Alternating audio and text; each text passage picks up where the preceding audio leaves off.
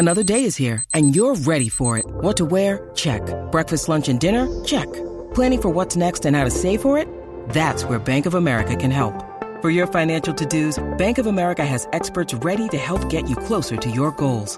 Get started at one of our local financial centers or 24/7 in our mobile banking app. Find a location near you at bankofamerica.com/talktous. What would you like the power to do?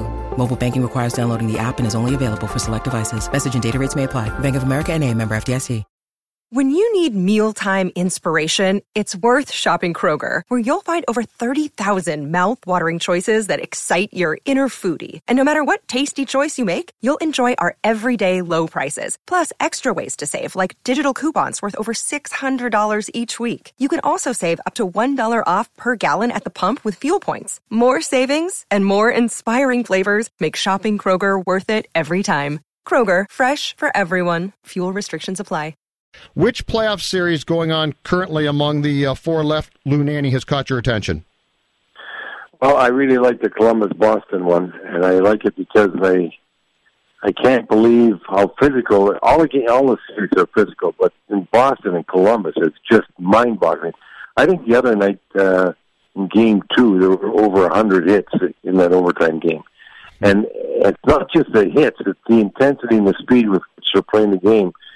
And I just believe that, those two teams, when the playoffs started for the semifinals here, I thought that maybe the winner of Boston and Columbus could win the Cup. That's what I think of those two teams.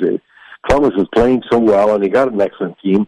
They had to make a big run at the end of the year to make the playoffs, as you know, but they are certainly qualified and capable enough of winning the Stanley Cup. In Boston, instantly became the first favorite when all the other top seeds went out and they're their highest-ranking team left in. Right. So it makes sense that one of those teams sure could win the Cup, although they could have strong competition from easily the other 6 teams. But I personally would pick one of those two teams to win it. Does Carolina being up in their Series 2 zip surprise you, especially when you consider all the injuries that the Hurricanes have to deal with? I can't tell you how much that surprises me because those injuries are really crucial. And you look at the guys that they've had out. Those are key players they've had out. And plus, during that second game, they go on and lose another 2 players, including the goaltender, in the middle of the game. Yep. And yet they still find a way to win. You got to remember, the Islanders were, number 1 defensively this year overall in the league. And you take Carolina, you take out some of their top players, offensive top players too, and then you keep the game in a low-scoring situation. You got to figure the Islanders are going to find a way to score goals and win the games, but they haven't, and that has really been a surprise. Carolina's played just marvelously playoff hockey all the way through, fast, hard-hitting, taking advantage of opportunities. They're playing a real sound defensive game, so that's a surprise that they're up 2-0 so far in the series going back to Carolina. The amount of hits post that New York hit in Game 2 of that series, too, that's the thing about this, is they must have hit, 3 or 4 posts in that game alone, I think.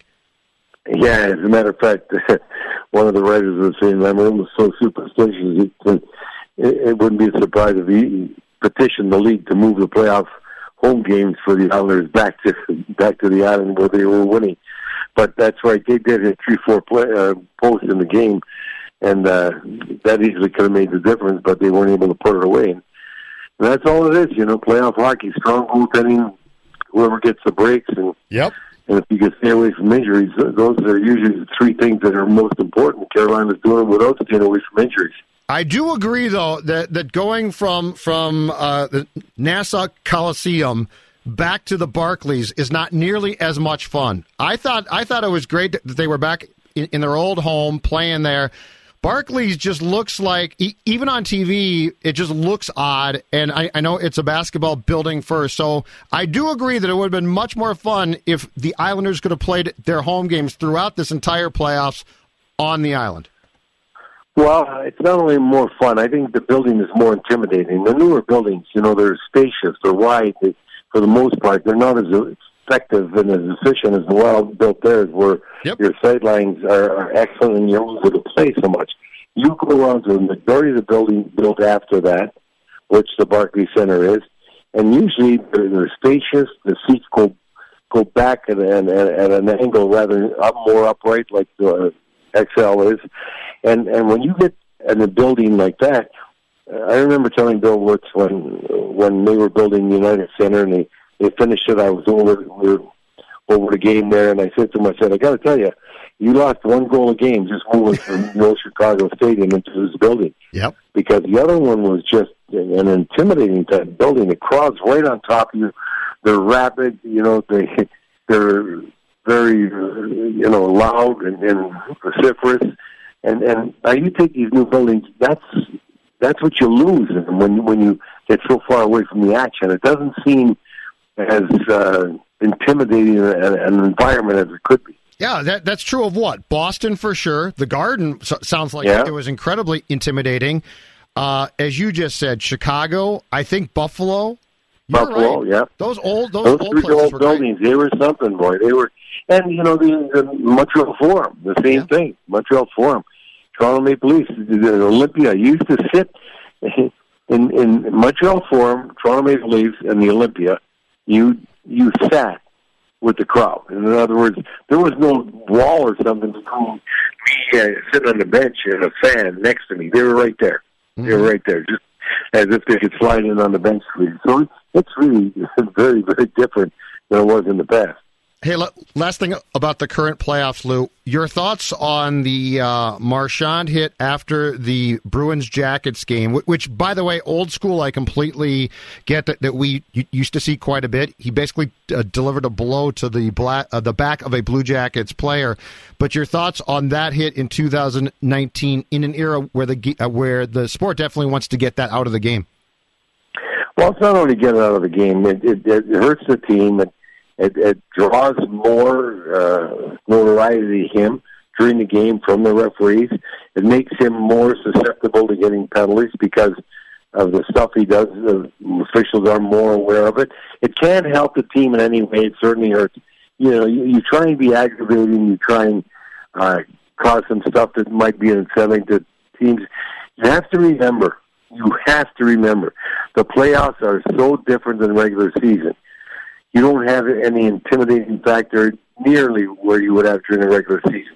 You don't have people shying away from making hits nearly as much as they do in the regular season. You don't have people shying away from getting it the same way. There's a completely different mental aspect of the game in the playoffs than there is during the regular season. And so you as a player have to remember the things you're trying to accomplish and how you're trying to accomplish them. You better be certain that they're not costly to your team. And I think Marchand hasn't got across that bridge yet. Yeah, but what in your mind is going through his head then? Because it's such an unnecessary type of shot, and it's not. It's weird, and especially from a player like Marchand, who certainly is skilled and can be a fantastic talent. What do you think guys like that think? Well, he's a lot like Dino Ciccarelli was. And during the regular season, they want to get under your skin. They love to agitate. They draw penalties. Sure. They capitalize when they are able to get other people in the box. They get under people's skin. They get them unsettled. But Dino was much more disciplined in my mind than Marchand is in the playoffs. Dino knew and felt the fact that he wasn't going to be as effective drawing penalties and getting people aggravated like he did during the regular season. And people would put up with more and take more. Mm-hmm. And people usually are much smarter in the playoffs about how they play the game. And that means that how they are going to conduct themselves so that they're not going to draw unnecessary penalties, stupid penalties. They're far more able to upset people and far more ready to take stupid penalties during the regular season. But it doesn't mean nearly as much as a playoff game where it could, cost you the Stanley Cup. Yeah. Well, and in my mind, with a hit like that, it's got to be at least a fine. But this league, and especially, here's what I come back to, too. It's the headshots, right? Because we're definitely trying to get those out. They're definitely a problem. So if you're going to give a guy basically a post-game head shot with your glove and stick, I'm thinking to myself, that's at least bordering on the topic of a potential one-game suspension. Well, that's one of the reasons why he didn't get suspended, because he's been suspended a number of times now, and he wouldn't get just one game. Okay. So the league's got to look at it and look at it very judiciously before they say, does that really warrant a suspension? Then if we're going to give him one, we can't just give him one, because we've already given one, and 3 or something like that. So I think that they could go back to one, obviously, but that's not the way they usually do things. But what it does do, it makes him more susceptible to getting suspended for a lot more games when he does something that warrants a bigger suspension. They'll readily be able to do that because they're already upset that he's done something like that they didn't penalize him for. Absolutely. Lou, in light of what happened to the first place teams and conference champions in the first round, does the league need to take a look at somehow, in your mind, trying to reward those teams in the playoffs? Because this has certainly been, or was, a fun first round. But I guess the one thing that could be a conversation point, too, is your top teams played an entire schedule to get to beat the top teams and then got immediately knocked out. Well, as I told you before, previously in one of our other podcasts, I have no problem. In fact, I think that they easily and readily should go to 1-8, 2-7, etc. Yep. Because the reason why you used to have division playoffs, and it was really prompted by Bill Wirtz, and he led the charge and got it through. He was chairman of the Board of Governors, because he felt strongly, and he was correct in feeling, the division rivalries sell tickets. And division rivalries were really built on the kind of intensity in the games among teams, which in those days was much different than today, because there was so much more fighting. So because of the fighting that went on in those games, people couldn't wait for that team to come in and those kind of games. They had many times with the Blackhawks, we had unusual situations. They'd fight in warm-ups. They'd fight before the game. They'd fight after the game. I remember some of those. And the fans, the hatred was really not only permeated through the team, it went right to the crowd, to the fans. Yep. Well, you really don't have that kind of hatred in today's game, first and foremost because there isn't as much fighting. And so if you don't, the division playoffs lose the luster that they would have had if you had that kind of interaction. So I think right now that they wouldn't lose anything by going and rewarding the teams that are ending up higher in the standings with the opportunity to play the lower-based teams, rather than the second and third in each division playing, when many times the second and third teams might be the second and third best teams in the whole conference. Do you foresee a change coming? Yeah, I think, you know why I do? Because it seems to me that the players are upset about it. And that'll be one of the players' points that they'll fight for and get, because the NHL's got to give them something. Mm-hmm. They certainly are not going to change the percentages on the salary cap that exist today. And as far as how much the owners make get and the players get, it's 50-50. That's where he's going to stay. All the players want to see that change. They'd like to see the escrow change somewhat. So this is going to be a slam dunk for the players to get if they want it, and they certainly look like they want it, because I've been hearing a lot of that from the player side. Now, I also have read and heard talk about the potential for allowing more teams in the playoffs and giving first round or first series, I guess, buys to the top teams, and allowing the extra teams that you play that you have in the playoff format to play a lower seed in, let's say, a best 2 of 3. Does that appeal to you? Not at all. I hate it. I hope it never gets done. I think it's terrible. First of all, you don't want to have a bye getting ready for the playoffs. All of a sudden, you're off for a couple of weeks. Look at the rust that all these teams have swept had in the first game. Whether they won or lost, they just were not near as sharp as they were. You're right. Secondly, I hate 2 out of 3 playoffs, and and baseball does it, but baseball doesn't have as many teams as hockey does, and I definitely do not want to see.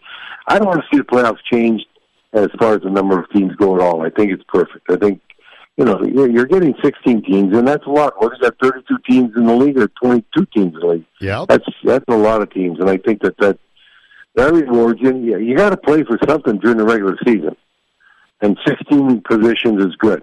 Right. You got to beat a lot of good teams to be 16th in the league, and it's a battle. We see it all the time, especially in this day and age with the 3-point games, Yes. If you didn't have 3-point games, maybe then if you want to expand the playoffs, fine. But when you got 3-point games, you got so many teams in it right to the end. I don't think you need any more playoffs. The season is too long now. Oh, I'm totally. I don't know how. Amen, Lou. I don't know how in the world I want to see the season shortened. Yep. I mean, it goes far too long. I mean, you're going to have the Stanley Cup Finals in the middle of June. Let's go down that path. If you were named commissioner of the National Hockey League tomorrow and could make any change that you desired, or changes, I should say, Lou, what would the season? What would the regular season be, games wise? 72 games. 72 games. And I think that I'd make two changes. One, 72 games, and the other one I couldn't get through, but I would take away. I can't stand the fact that you got the All-Star break, and then you have a 4-day break for every team. Oh. That's too many days off, which means that you're making your players more susceptible to injury because you're playing the same amount of games in less amount of days. You're playing more 4 and 5 nights. You're traveling and playing every second night. I think the Wild had a schedule at the end of the year where they played 18 games in the last 36 days, like every second day. That's too much for the kind of physicality that's involved in the game today, the speed, the contact, the travel. Mm-hmm. That's too much. They need more time off, not more, and I'm talking about between games, not more time off just to do nothing for 4 days for a vacation. I love this path. So tell me this, the bye weeks. I get why they're there. I don't like them, but I get why they were instituted.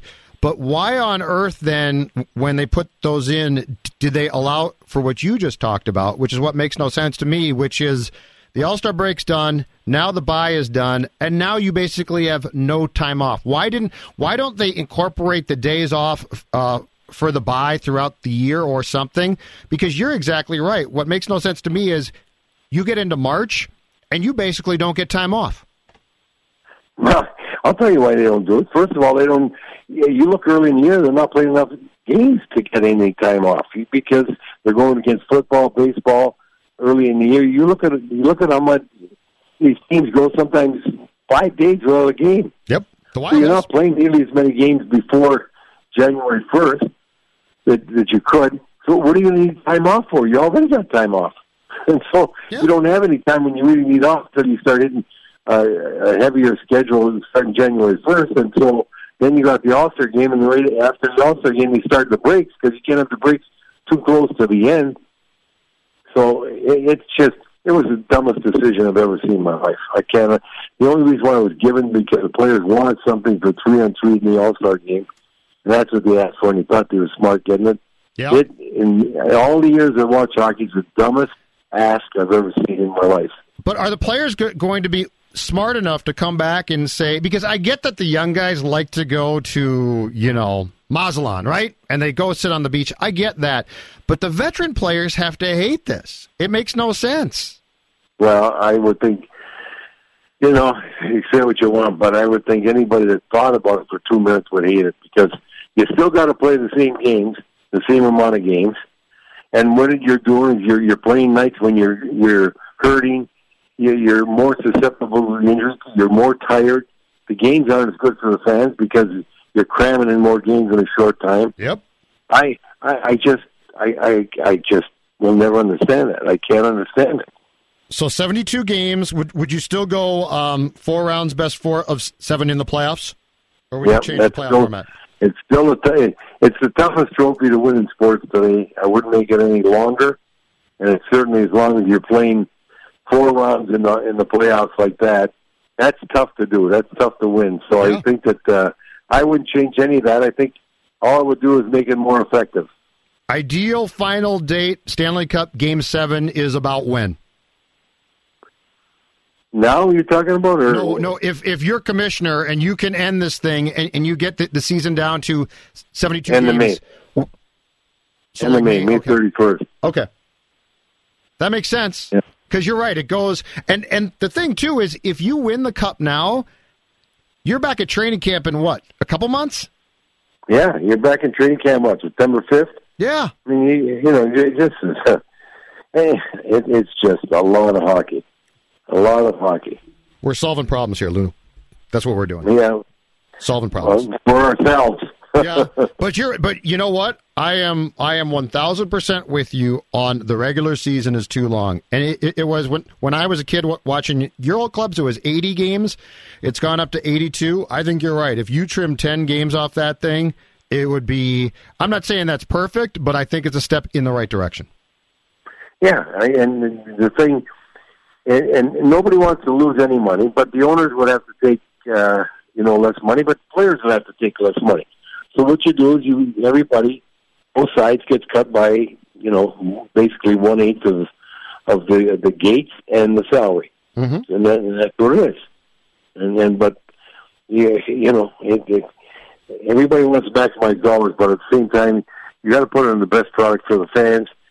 You got to make sure that you're healthy and everybody wins, with the exception of having as much money as you would have made with an extra 10 games. That's the only difference.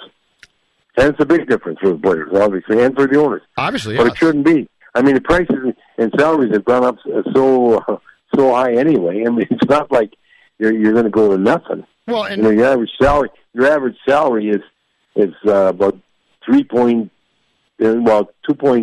million or 2.5 million anyway. Yeah. No, it might be. No, it's more. It's 3 million.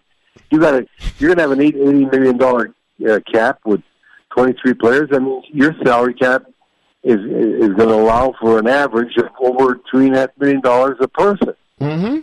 But you're getting more. Yeah. So if you took 10% of it off, then you're still making substantial money, right? Yeah, and you're getting more TV cash now. You're getting more. Yeah. So it's not like you're not tapping in to potential sources of income as well. But yeah. I think you're right. I think the product would improve, and I am completely with you on the staggering of breaks now. And as you said, the Wild, the last 3 or 4 years they played a game and then they've been off for 5 days and things like that, and it's just ridiculous. Yeah, I'm with you. Yeah. Last thing, sir. Since it's springtime, I've asked you, and we've talked extensively about your time as GM of the North Stars and the playoff runs, and obviously the run to the 81 Stanley Cup Finals against the Islanders and those stories. But I don't think I've ever asked you, what was your favorite North Stars playoff run during your playing days? Well, we went to the semifinals against Montreal in '72, and I played forward that year. I had the good fortune of scoring the winning goal in Montreal, and it was the first time an expansion team ever beat an established team in the Stanley Cup playoffs. Mm-hmm. And I also had the winning goal against putting St. Louis out either in that series or the year before in St. Louis, but I thought it was that year. So it was a good series for me, and it was very enjoyable as long as we went. And in the 6th game against Montreal, we were down 3-2, playing at home in the 6th game. And we were losing by a goal, and Denny Hansen scored a goal. And when you look at it, it was 6/100ths of a second after the light went on. Oh. Otherwise, we'd have gone overtime at that time. And we had a tie game going into overtime. Mm. And so that was a great series. We played well against the teams, and especially against Montreal that went on to win the Stanley Cup, so it was good. That's Dryden, right? Back in the Dryden days? Yeah. Mm-hmm. That had to be fun, though. When did you realize, too, or what was the process? Because I'm sure, you grew up watching the sport, obviously, and all of that. When you started to play, though, in the playoffs themselves, what was the realization that you got as to how tough that tournament is and the intensity? Because I would imagine that not until you play in the playoffs in that league do you have an idea of exactly how difficult it can be. You're so correct in that. No, you really can't envision what it's like until you're in it. You try and describe it to people, you try and talk about it, but you don't know it until you're in it. You can't have that feel until you're out there on the ice battling for pucks, trying to win games. The intensity, the passion, the willingness to suffer. I mean, you finish a game, every bone in your body hurts, and you just get yourself ready for the next game. And when you're going to make a play, it doesn't matter if somebody's going to run over you. Or, if you got to force this play through it and you're going to get hit, you take it and you do what you got to do. It's something that I was very, very proud of having the opportunity to do it. Mm-hmm. I was totally unaware of how intense and how tough it was to do. And I'm completely appreciative of the fact of what these guys go through day in and day out to win the Stanley Cup. How tough is that, too? Back to the Marchand conversation that we had earlier. How tough is that as a player also to be smart and control yourself constantly when the emotions have to be higher than they are at any point in your life as a hockey player? That's a good point. That's tough. And that's why it takes extra discipline.